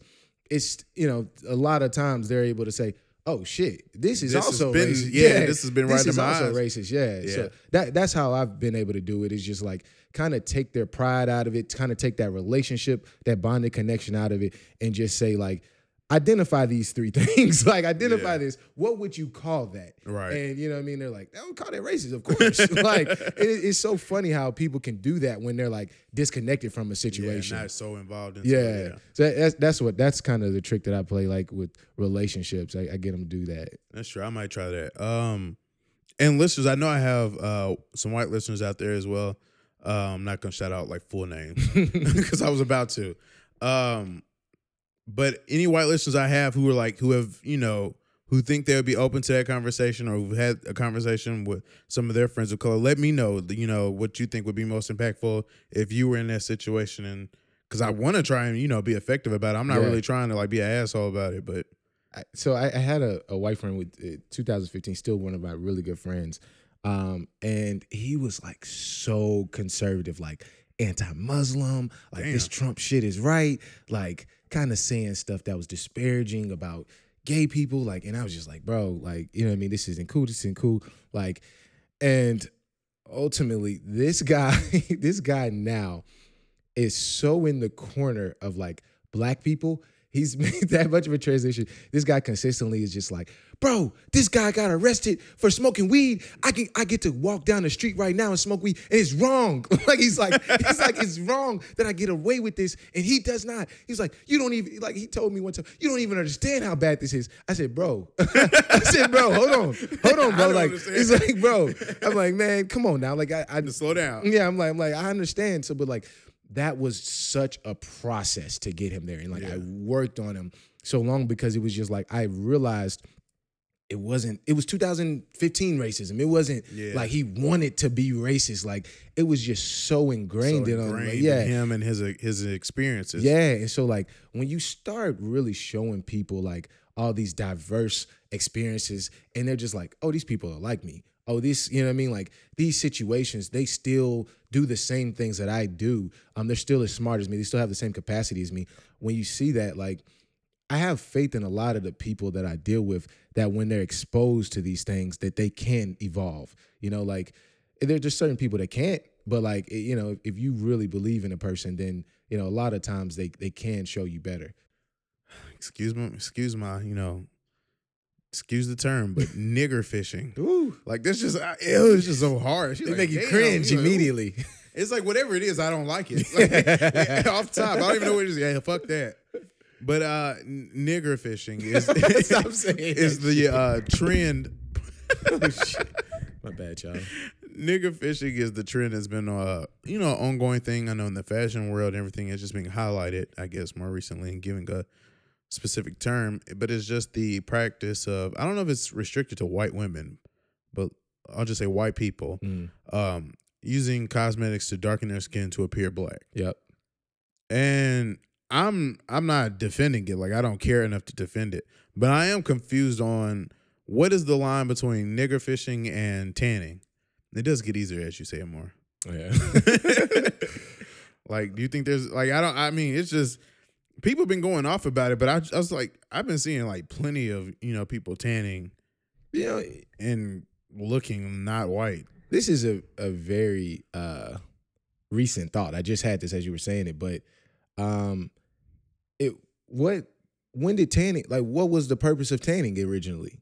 Like, you trying to get darker, right? I mean, honestly, I can understand people not wanting to look pale because sometimes people look sickly. Yeah, they do, but like, they're trying to look darker even just with tanning. But then again, some black women tan. Now that I think about it, but yeah. So that is a fine line, I guess. But these women, it's no mistake in it. The women that we saw, they were trying to appear black. So nigger fishing is like the next level. Like, tanning is probably already problematic. Yeah. But do the Kardashians tan or are they nigger fishing? Like, oh, bro, the Kardashians are the like quintessential case of nigger fishing, because it's not just about the tan. It's about the lips. It's about the ass. It's about the hips. All of that. It's trying to look like a black woman. Bro, you've gotten really aggressive. I wish people could see how you're holding the mic. I'm like, bro. So I feel two ways about it. One, I'm frustrated by it, but two, I mean, even though I'm not a black woman, I feel like imitation is the serious form of flattery. Yeah. And like, black women, y'all gotta feel like y'all the shit for like y'all have this whole group of people trying to be like y'all, trying to look like y'all, trying to date y'all's men because you know what I mean? Like y'all the shit. Like that's how I feel, the flattery portion. But then I feel like kind of frustrated. I'm like, y'all bullshitting. Like y'all out here like trying to be someone you're not and trying to make it seem like it's, matter of fact, to answer your question, it's not just white women, because Dan, my nigga Dan. Oh, Daniel Rue. Daniel Rue, he is a white boy. Like, and he's out here not looking like that. Bro, I mean, I'm really surprised that he was allowed to just stay around in general this long, because like I told you, like when he was dropping the N-word on a regular and people finally were like, one of his personal homeboys in New Orleans was like, bro, you're not black. Stop saying that. Mm-hmm. And he was really insulted. He was like, bro, I've been saying it. Like that was his reasoning. And they were like, bro, you should stop. You should stop. I'm going to tell you something, bro. You better rate this drink pretty high. It's hidden. It is hidden. It's hidden, boy. A little too hard. Yeah, it's hidden. But nah, like that's how so man, it was a whole, what you want to say, like 20 women, 30 women, just Instagram models, famous, like fringe famous women who just nigga fished. Yeah. Like, you know, wait a minute. Is that like, I feel like that's a double entendre as well. Nigga fishing. Like catfishing. And then fishing for that. You're fishing for niggas at the same time. Like, that's double entendre. Don't even ask me how. Don't even ask me how. Like, damn, nigga fishing is slick hard now. Like, you slick fucking with it. Yeah, I'm slick fucking with it now. That's a double entendre. Bruh, these niggas is smart. Bro, isn't that like a shame that people do not get like any credit with social media? Like, none. I mean, that term is somebody came up with it and it's gone. Like, you're never gonna be relevant for that. Every single thing is like it's crowdsourced. Like, but no, I created this shit. Like, I created this. Real quick tangent. Do you remember, speaking of work, I randomly texted you. I was like, bro, do you ever like be trying to get credit for something at work and you can't get credit for it? Bro, at work, man, I will literally like, somebody be like, yeah, that was a good idea. Like, run with it. Then like we'll get to a point, be like, man, this is working so well and shit. And I'd be like, y'all know who like started this, right? Me. Like, I'm just like, that's a very big conundrum for me. Like, how do you like say that? Like, hey, this was my idea, like without saying this is my idea, like give me my credit. You know what I mean? So like that's random, but like that's bro. So with me, I don't think that's like ever happened much at work, because if I come up with an idea, I'm gonna send out to the whole team. Sure. Like, hey, this would be dope. Like I don't really even leave room for chance, but I know it's happened to my girl. Yeah. And Ray was telling me that story and she was hot. Like, cause it was very much so like they have a weekly meeting that, you know, I think has been a little stagnant. And so she was suggesting, you know, inviting whoever this person was going to really be impactful. And she was like, I think it'll be great. Sure. And it'll be, you know, good for both sides, both parties. And so the person came in, whoever it was, and spoke and did a really good job at their team meeting. Everyone loved it. Her supervisor and her supervisor both stood up and was like, thank you. This is so important. I'm glad we thought of this. And, and bro, she said, like, first off, I know how extra she is. Yeah. And I can tell from the way she was telling the story, she was like looking around the room like, nigga, like, bro, you know. And so like every time she tells me a story, I'm just like, I'm so happy she didn't lose her job that day. Because I for sure thought like when she told me the story, this was going to end badly. Yeah. But nah, it would have me hot. I couldn't deal with that. And so like being in marketing and like the innovative like thinker. Oh yeah, so like I think of I'm the idea man. So, but I can't imagine in marketing your idea. It's not like I work in the tech world, so it's like my idea is probably not innovative. It's probably a way to improve our process or something. For you, your idea is literally what everybody came there to do today. Yeah, yeah. Nah, I would lose it. And so like when people forget who, I'm just like, man, I don't want to be like that guy, but like, nah, I would have been. Hey, bro, like, hey, you remember who decided to do this? Like, I'm like, y'all, how do I let y'all know without having to nigga fish y'all niggas? You know what I'm saying? Like, I'm slick finna start using that nigga fishing. Yeah. I mean, the term has definitely grown on me in the past like 2 minutes. This nigga trying to nigga fish. Just dropping that whole in. Yeah, it does feel good. It does feel good. And another thing I want to talk about was Taylor Rooks. For the listeners that aren't, I guess, familiar with her, Taylor Rooks Your is girl. she's a sports, I don't know if it's anchor, but broadcaster. Yep. She covers, I think, Correspondent. I think she's covered, I know she's covered football and basketball, but I think right now her focus is on basketball. She formerly worked with the Big Ten Network, Sportsnet, and CBS. But Do you know how old she is? she was born in 92, so shit. 26-ish. I thought she was older than that. Damn. Very pretty young lady by any stretch. I think she's universally really attractive. Yep. And she works currently for Bleacher Report. Mm-hmm. And so what she's been doing, I think what she's been seeing the most more recently is from her podcast. And so you kind of got the vibe that she's getting now from the same thing that she's doing, or if you get the vibe that you get the same vibe, from what she was doing with her podcast as you do now with her interviews with Bleacher Report. She goes around to different teams and does media coverage and just, has one-on-one interviews with the players. And she's very knowledgeable in the sport. She's not she doesn't deserve to be insulted at all for any lack of knowledge on the sport. She does a really good job, great coverage, asks great questions. I don't really have any knocks on her. Yep. But what we have to realize is in sports, it's such a young man's game now, especially basketball. A lot of times the best players on these teams are 20 and 21 years old. And so a lot of them just don't have that composure. Or even maybe some of them do, and you just get to see them in their rawness. But when I tell you Taylor Rooks has so many of these athletes flustered that they really just be saying shit. Shook. Bro, and so most recently went viral is she had an interview with one of the better players for the Boston Celtics, Jaylen Brown. She asked him, he's currently, I think, 23. Yeah. And she was like, by the time you're 30. 28. 28. I was going to say 28. So by the time you're 28, how many championships are you going to have? He said 5. I just want that to sink in. 5, meaning he's going to go 5 for 5.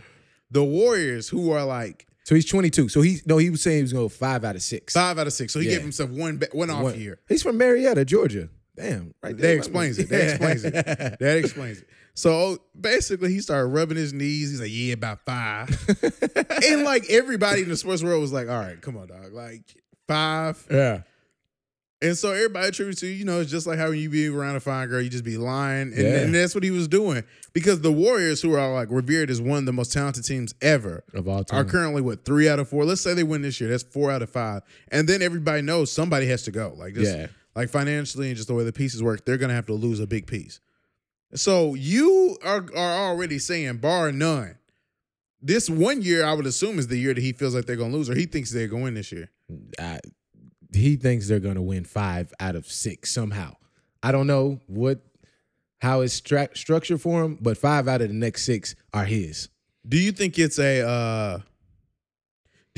more of him having a false sense of confidence, or do you think he was you think the Taylor Rooks effect happened? Oh, he was shook. I mean, if that was an old white lady, he wouldn't have been doing all of that shit. He's what, like I said, 22, and he just turned 22, and she is, what did you say, 26? Yeah.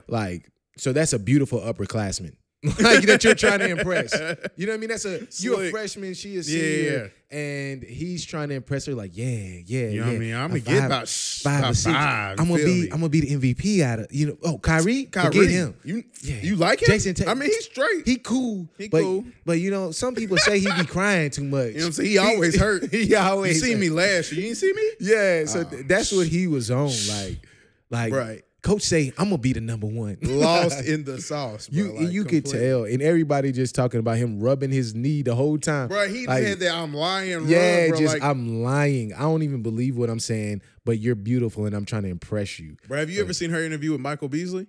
Oh yeah, he's slow. An idiot. He's slow, but he was lost in the sauce too. Yeah, and then I don't know if he's just slow or he's lost. Well, it's funny because it's one of those things that we have to work on as men, as far as just having conversation with women and just having conversations. This is not every time isn't, you shooting your shot. And with her, typically with the NBA players, that's how it comes off. Yeah. And so what was funny is Michael Beasley is an idiot. Yeah. But he had that. Let me school you real quick, baby. Let me explain this to you. Yeah. Like he had that kind of sauce he was trying to give her. I remember and that. sounded crazy with his wristwatch on his ankle. Oh, he had multiple wristwatches on. Maybe one on each ankle or yeah, something. Yeah. I was just like, dude, it's crazy. Like, what is? So imagine having a Rolex on your ankle. on your ankle, bro. Like you really high, bro. You high. Like, What was he telling her that the world was the Earth was square? Maybe. Or flat? Yeah, maybe that's what it was. But he just was like, I'm like, bro, y'all really sound dumb being this confident. Idiot. Like he really had that. No. I gotta explain it to you. I gotta explain this to you. I know you don't understand this, baby. Yeah, like so. But you're right though. I think men have to do that better in general. But I think specifically within sports, it's even more so like that because they used to getting every woman that they want. You know what I mean? So Yeah. So that's just arrogance. Yeah. So like, I know you want me. Like, you know what I mean? I know you beautiful. I'm an NBA player. Yeah, I'm me. I'm me. So like, I know you want me. So it's like in general, we got to get better in that. But like, especially in sports, it's probably pretty tough as well. It's probably terrible. Yeah. But also keeping it a buck, we're having a pretty good episode. I'm glad you're here. But I'm gonna be real with you. This is probably the last episode you're gonna be on, just because I can't fuck with you like that no more. What you mean, bro? Yesterday we did the wing challenge. Woo! Oh my god! Still recovering, bro. For those that aren't familiar, you should look up Hot Ones. It's a series that Complex has where they interview, and it's becoming pretty big. Like most people stop there on their press runs now. Yep. It's a series. What's the host name? Sean Evans. Sean Evans. He sits down with different guests. And they watch the DJ Khaled episode. Oh yeah, that's a great place to start. And then followed up with Yachty. But they converse over different levels of hot wings, and they have like the hot sauce present, and they'll show you when they're going up a level. But I mean, when you see it, people are so extra and dramatic that you just assume I'm straight, and I'm Nigerian, so I'm like super confident. Yeah, this ain't no Ogbano soup. Yeah, I ain't gonna lie to you. That shit was different. Yeah. Oh my God. Yeah. I made it 9 out of 10, which is very disappointing. I was mad that I didn't make it to the 10th one. Yeah. And I could have, like, in the sense that I could have, like, got it into my mouth. Not in the sense that, like, I would have been straight. Mm. Like, bro, no matter what you drink, no matter what you eat, it's just there. And it just keeps getting hotter and hotter, bro. And I was sweating, bro. And it was just like, hey, this shit ain't for play. Yeah. So I hope you take a little bit of pride in this. Is that I've had 1, 2, 3, 4, 5 friends. None of them have been able to finish. And you're the second Nigerian. We had a Persian. And then, a white guy who didn't make it far at all. So that hot wing challenge is fun, and it's not so fun at all. I was saying that shit was not fun. It's not. So like I said, it was the coolest thing being able to do that. We did it as part of our press run for the my CEO. He put out a book, and so I was able to interview my CEO. Usually ask him 10 questions with 10 hot wings, and just to give you some context, the 10th one. So the hottest, a fresh jalapeno is hottest. It's Scoville units is how you measure it. It's at 5,000 Scoville units. The 10th wing is at 357,000 Scoville units. So I couldn't do it, bro. I wanted to so bad. 307,000 units hotter than a fresh jalapeno. If you took a bite into that, that's what that hottest wing is on. And so it's not pleasurable at all. But what it does is it lowers. So the coolest part about that show is people try to come on there, and their first couple of wings, they got this facade. They're confident. They got that facade of like they're, most famous people, they're playing a role, especially entertainers.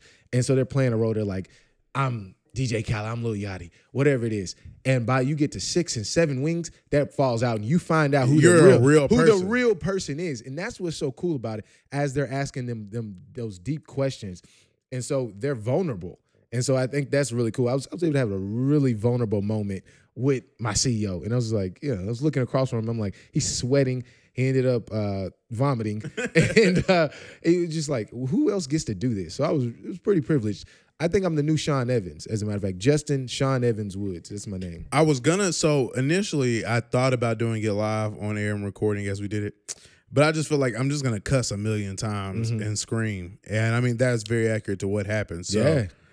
I mean, it'll be some clips out there. Raven recorded, of course. She just loves to see me struggle. And my 6th time doing it, I still ran outside in the freezing cold You didn't know that, did you? I saw you leave, but I wasn't concerned. I did like.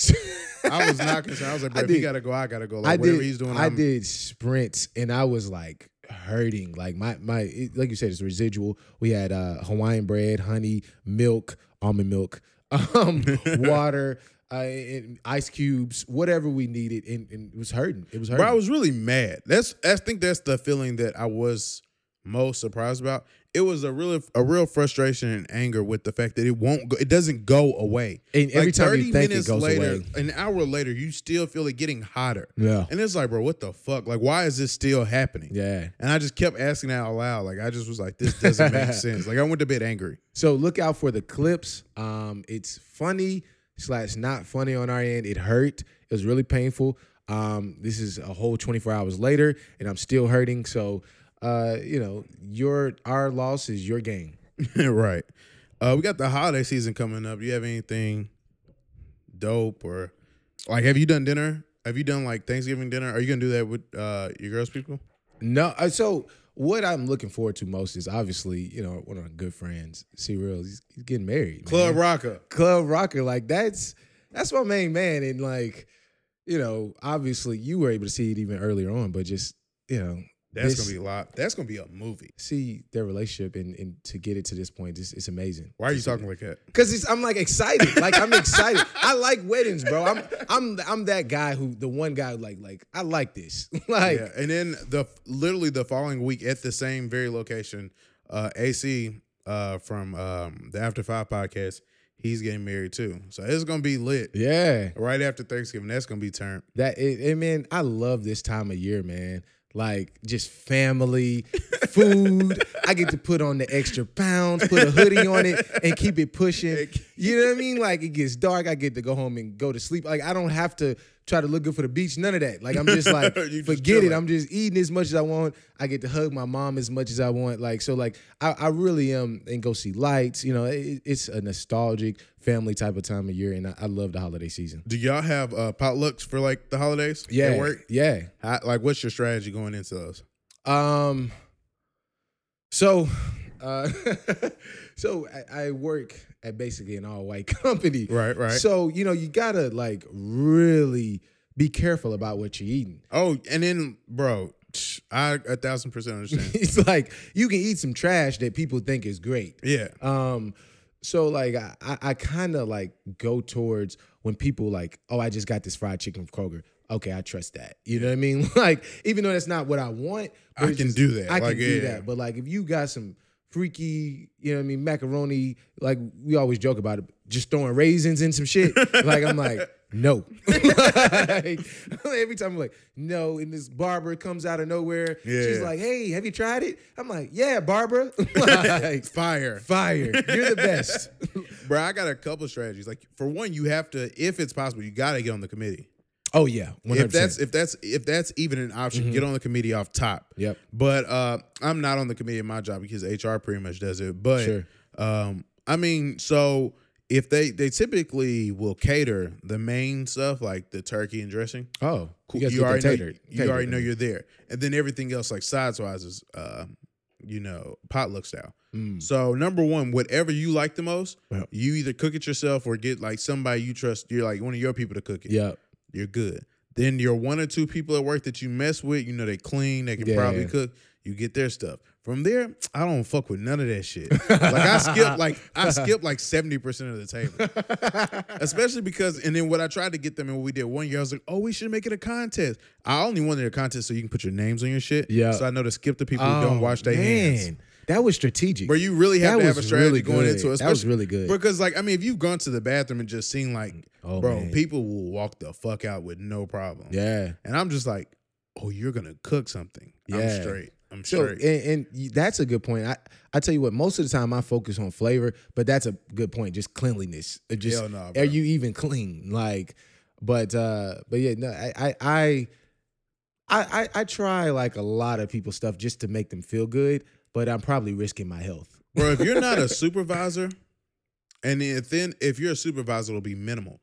But if you have any stall to door action, I don't speak to you no more. Oh, sure. Stall to door action, meaning if you leave the stall and go straight to the door, Mm-hmm. that's a different level of disgusting. I can't fuck with you. Like, Yeah. you're already nasty if you just hit the urinal and dip out. But if you like, Okay. if you drop the deuce and then bro. Hey, Slick, we can't even be friends. I can't fuck with you you a at different all. type Like, of nigga. you a like, savage. You really nasty, bro. Bro, like I can't get down with that at all. Yeah. I don't mess with that. So like, and then you think about this, people making your food, like, you know what I mean? Like, I eat the potluck stuff, but like, if I know that as like background, nah. I can't. But I mean, bro, I don't. So once you hit a company or an office that's over like 50 people, you don't know. Like, there's so many people sure. you don't really know. Sure. Yeah, I don't rock with it at all. I'm super selective, and people notice it. Yeah. They're like, you're a picky eater. Because I'm a bigger guy, so people are like taking back. Like, you don't really eat anything. I'm like, yeah, man, super picky. Like, I'm not fucking with your shit. I like, you know what I like? I like getting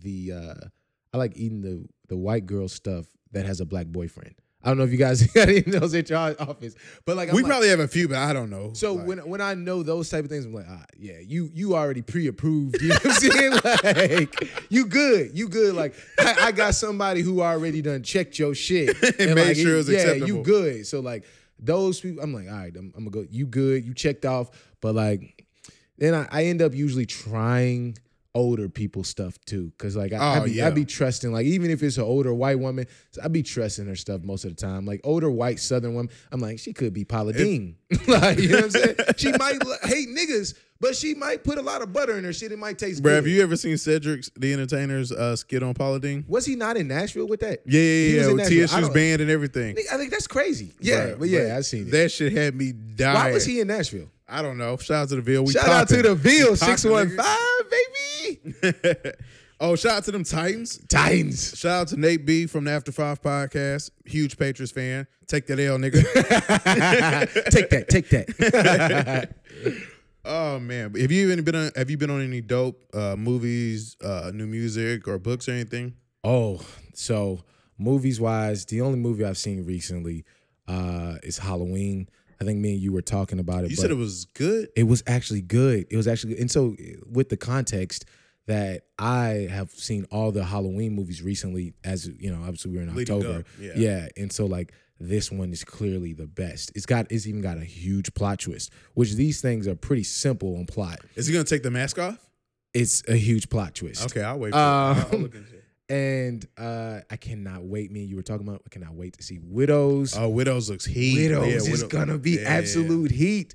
Viola Davis, Paperboy, the boy from Get Out / Dan. I've really gotta learn these names. / the dude from Black Panther who turned on Black Panther. Yeah, asshole. Like, after one day because he couldn't get the white dude. Yeah, bro was tripping. Yeah, he was tripping. So like, I can't wait to see that. But I saw Halloween was a good movie. I can't wait to see Widows. Books wise, I'm reading right now The World as It Is. It's like a 400-page book, which I normally don't do, but it's from Obama's like main speechwriter in national security. Is that one of the guys from the Positive America? Yeah. So like, and he went to actually school really quickly. He went to school to be a creative writer. So like, whoa, he's like even though it's like still real writing, stuff, but even though it's like stuff that we know, like, this is what we thought about Syria. So that's already cool. Like, the thought process that went into it in the background, but like, he's a great writer. So it's like, it's almost like a novel. Like, I want to keep reading it. Yeah. So like, it's interesting. So I love that book. What you got going on? It's called The World as It Is. The World as It Is. I'll look into that. Bro, movies wise, I said the Hate You Give, which was really good. I read the book first, and I mean, as an adaptation of the book, it's pretty flawed. I'm probably gonna sit down with Raven and have like some type of bonus content where we discuss it, because the book was amazing. Yeah, and the adaptation of it as a movie, it leaves out a couple of struggles and a couple of key points that I know probably just lengthwise it was difficult to try and bring that all together. But how long was the book? Maybe 300 pages. Somewhere around there. Yeah. It was a long read, but I mean, it was. Is this a real story or no? No. But it is a real story at the same time. Yeah, I mean, it's every day in America pretty much. And it just layers on things that I didn't think about. Like you hear a lot of, and it's typically people who come from some sort of privilege who say, why is the racism discussion happening now? Like it's never been a thing. And if you really think back to it, like as a person of color or a minority, you always knew it was a thing, but it was never like a school thing. Like it was never like I go to school and we discuss this type of situation. It never really separated me at school. Like in my school, people from all types of backgrounds and, MLK? Yeah, and economic backgrounds, racial backgrounds, religious backgrounds. All of us were friends. Like it really was like that. And so to think of now, with it being an academic magnet and having really smart kids, thinking about it now, where you're gonna be like, we were always aware of politics and things that were going on. So I think it would be crazy now to have to be that age and like it be right in your face of everybody. Yeah. So where's a discussion point? So it explores like growing up in the hood. I mean. Police brutality, just all that. And it's like, it's a really present day story for things that as an adult you don't think about, but you can probably empathize with at the same time. Yeah. So that was a dope movie. TV, I'm watching The Sopranos. I'm an HBO Oh, yeah, you thought. just started. Yeah, I'm an HBO thought. So how far? You season 1, right? You still season 1? I'm at the top of season 2. Ooh, you've been flying through. Bro, how long was it 30 or hour episodes? Bro, they're long. So it's kind of like Game of Thrones, where I think it's regularly 45 minutes to an hour. But like if it's a big storyline issue going on or a big conflict being addressed, it'll be an hour and a half. Like, bro, this shit is crazy. But it's really well written. And there's so many metaphors. Like it's just like The Wire, where I know I'm gonna have to watch it 2 or 3 times because you watch it one time just to get the general like story.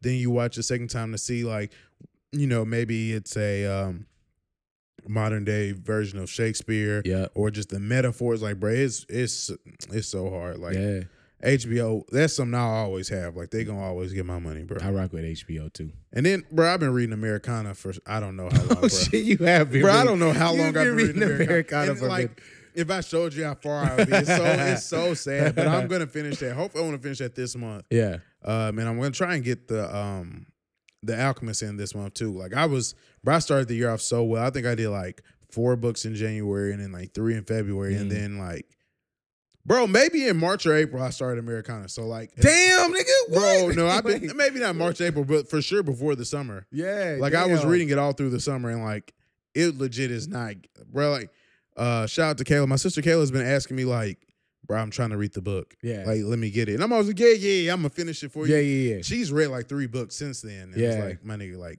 are you going to read it or just give it up? And I'm being an asshole because I really should just pass it, but I'm trying to finish it, bro. All right. Is this your best reading book? I mean, best reading year of your life or what? I mean, no. At one point, reading was like. Was life. Yeah, reading was life. Yeah. But I mean, probably in my adult life. Yeah. I mean, for sure. So I'm probably at like 10 or 12 books this year. Bro, this is probably I'm the most proud of myself I've ever been. Like, I'm never proud of myself. You've been going ham. Bro, like, I don't even want to say, I've read 47 books this year. Like, and I never have been a reader, bro. Like, I've never been, like, even when I was, like, in high school, childhood, like, when everybody was reading Harry Potter, it was never my thing. And, like, I just literally said, you know what? I'm about to read 50 pages every day for like the rest of the year. And like that started in like February. So I'm just gonna read 50 pages. So it was like, I'm gonna do 50 push-ups every day for the rest of the year. Yeah. See where I get. And like, bro, like I've just been like cranking them out. And it's just like, this is the most proud of myself I've been about some shit. Was that Abraham Lincoln book you read? Was that this year? Oh yeah. I remember that being the one that was like, all right, this shit is hard. Bro, like that shit was like 600, 700 pages. Yeah, fuck I'm that. like, bro, and that's not me. And it's not a narrative. It's real life. And like that's what makes it probably even worse for me. I'm not reading like, you know what I mean, novels. Like I'm not reading fun shit. Like, and I wish I kind of were, but like I end up getting, it's crazy. I end up getting like distracted when I read novels. Oh yeah, your mind like wanders something. Yeah. In my mind, so that's one thing I'll say about The Hate You Give. I'm always disappointed by movie adaptations because the picture I paint in my mind is the shit. Like, ain't no budget. Like, I got whatever actor. Like, I don't even have an actor. I have this person that I have created that is this person. But The Hate You Give bodied that shit. Ooh. Like, the way I envisioned the house that they had was perfect. Yeah. The actress was spot on. And then there's sometimes where like people you just aren't main characters that you don't really invested time into. And one of them was a lawyer, and they had Issa Rae, and I was like, damn. Issa Rae was in the movie? Yeah. I didn't know that. It's, I mean, bro, they Shout out to Issa Rae. they did a pretty good job with the movie. I can't shit Where's on she them. from in Africa? Issa Rae? Yeah, I want to say she's like East African. Like, I want to say she says like, Bro, I'm pretty sure Issa Rae is from like L.A. yeah, of course, nigga, she's from LA. Where's her family from? Like her, like she's like second generation American? Yeah, I thought so. Maybe Bro, I really think Issa Rae is like a hood nigga, bro. I don't think so, bro. I mean, she is, but like I feel like her family's from something. I don't think they are. Let's see. Please don't let me be wrong. Please don't let me be wrong. Ray's birth name, Joe Issa, comes from a combination of the names of her grandmother's Joyce and Iseu. So that might. Come on, baby. Ray. I mean, like, this nigga's not. I want to say her dad is like. Oh, so her dad is from Senegal. Thank you, God. I did not want to be wrong on air. Whew. Yeah, and her mom is she's from Louisiana. Oh shit, and her parents met in France when they were both in school. Damn, that's some good shit right there. Yeah. And she went to like Harvard, if I'm correct. Oh, she lived in Senegal for a minute during her childhood. Really? So yeah. And then her father started a medical practice in Inglewood. Hey, That's a wild story. hey, Like, but it's a wild life. Let me tell you something. I was gonna say this as you were saying about MLK, bro. Diversity is so big. Like growing up, and like I realized that a lot of who I am is a testament to being around diverse, eclectic, like people in my youth. Like it's crazy, Bro, to go back and harp on a previous conversation we had, it's so important because of like, that's one of the small things that give you power in life that you don't realize. Like, I've never thought my life of my experience of diversity gave me this power and one up on people. I just never really thought about it. Bro, there's this guy at my job, and he really is like the source of all my annoyances at work. He is, I mean, he's a minority. He's not black, but he's a minority. Yeah. And so, because my coworkers didn't grow up with a sense of diversity, he's kind of the gatekeeper to like bullshit. Like anytime like there's an offensive joke or anything happens in the media, if he's okay with it, he opens like the floodgates. Yeah. For them, because they have no sense of diversity to say this is wrong, this is right. Yeah. He is really their North Star. And bro, he be pissing me off, bro. Like the He be joke, messing it up for you. oh my God, like shit that they would never say because they think, oh, that could be offensive. He's Yeah. like, oh no, it's fine. Yeah. And so now they're like, oh, if he says it's okay, fuck it.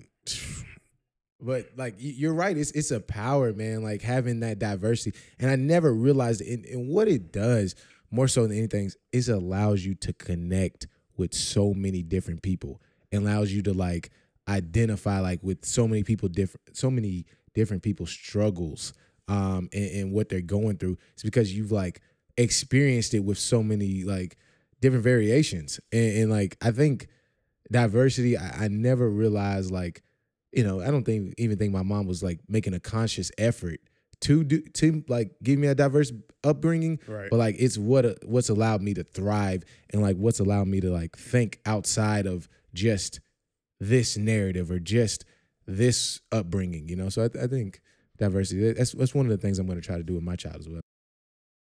But also, I definitely, before we close, definitely want to give a shout out to a new podcast, The Red Couch Chronicles. This week they launched their pilot episode, and they introduced who they are, and they also touch on a few topics such as ghosting, cuffing season, dancing in a club in today's age, and flourishing young kings. Oh, that's lit. That sounds interesting. Yeah. They also try and give you something to give you through the week with their Everything is Everything segment. And they just are really thankful for all their listeners. They launch every Sunday. I know their pilot episode is up now. Definitely go check them out. It's the Red Couch Chronicles, and you can find them on SoundCloud. Bro, I'm ready for ads. That was so good. I mean, it's going to definitely require some editing. I'm ready to start getting them ads off. Yeah. But I definitely got to get into this drink rating. Like you said, the mirror. Yeah. Meaning that technically, you know, this is partially me too. So, I mean, it's already starting off at a 9. But the blended is hard. Like, the drink blended is super hard. But with the mango being in there, mango is such a subtle fruit. We probably should have added, like, a sweetener in there. Yeah. But, I mean, like you said, I'm like a contributor on this. So, 9.5 for sure. The mirror effect, law number 5. on the 48 Laws of Power. I don't know if it's 5. But it is heat though. That's something I learned when I was not really drinking sodas and stuff. Something that you can do in your like drinks when you're drinking is freeze your fruit and give it a little flavor to it. And it's pretty dope. So 9.5. As always, I gotta thank the guests. Appreciate you, Woods, for coming through, bro. Thanks for having me. Like I said again, bro, it's always great to have these conversations with your good friends, bro. Definitely is fun. It's something I really enjoy doing every week. So it's always good having more people. And I think I'm going to have another repeat guest next week with a little bit of a twist. I won't go too far into that in case they cancel on me. That's always a real threat. Oh, yeah. It'll definitely happen because they're going to be lit this weekend. But we'll see. Definitely as always have to thank the listeners. Please continue, like I said, to spread the word and share it. I'm going to be doing some cool things on social media. And I have a really cool end of the year wrap up or review or whatever everybody's calling it. So be on the lookout for that. I think that's going to be really fun. And check out the hot ones. See us struggle, laugh your ass off. What I told you. Once you got to 1K, I said go and get 2K. So we need, if you share it, tell your friends, tell anybody, tell everybody, tell your tell mama. Everybody. My podcast, my show might not be the funniest, but go listen to somebody else's. So you got something for everybody. We do literally have something for everybody. But like I said, thank you again. Do you have any birthday shout outs? What month are we in? November? November, yeah. Shout out to the Pilgrims for Thanksgiving. I mean, okay. Shout out to the Native Americans. Shout out for the Native Americans for sure. No, I don't got anything. And Jesus Christ for December 25th, even though that's not your real birthday. Happy birthday, 8 of 5. Shout out to us for our Charter Day. Happy birthday, my cousin Bayo. Happy Charter Day, bro. Appreciate it. Happy birthday, Larry. Happy birthday to Sydney. Happy birthday to Corey. Happy birthday to Sama. And happy birthday to Brittany. Peace, y'all. Peace. Happy birthday, homie. For me? Yeah. Happy birthday, homeboy. For me? Yeah. Make a wish.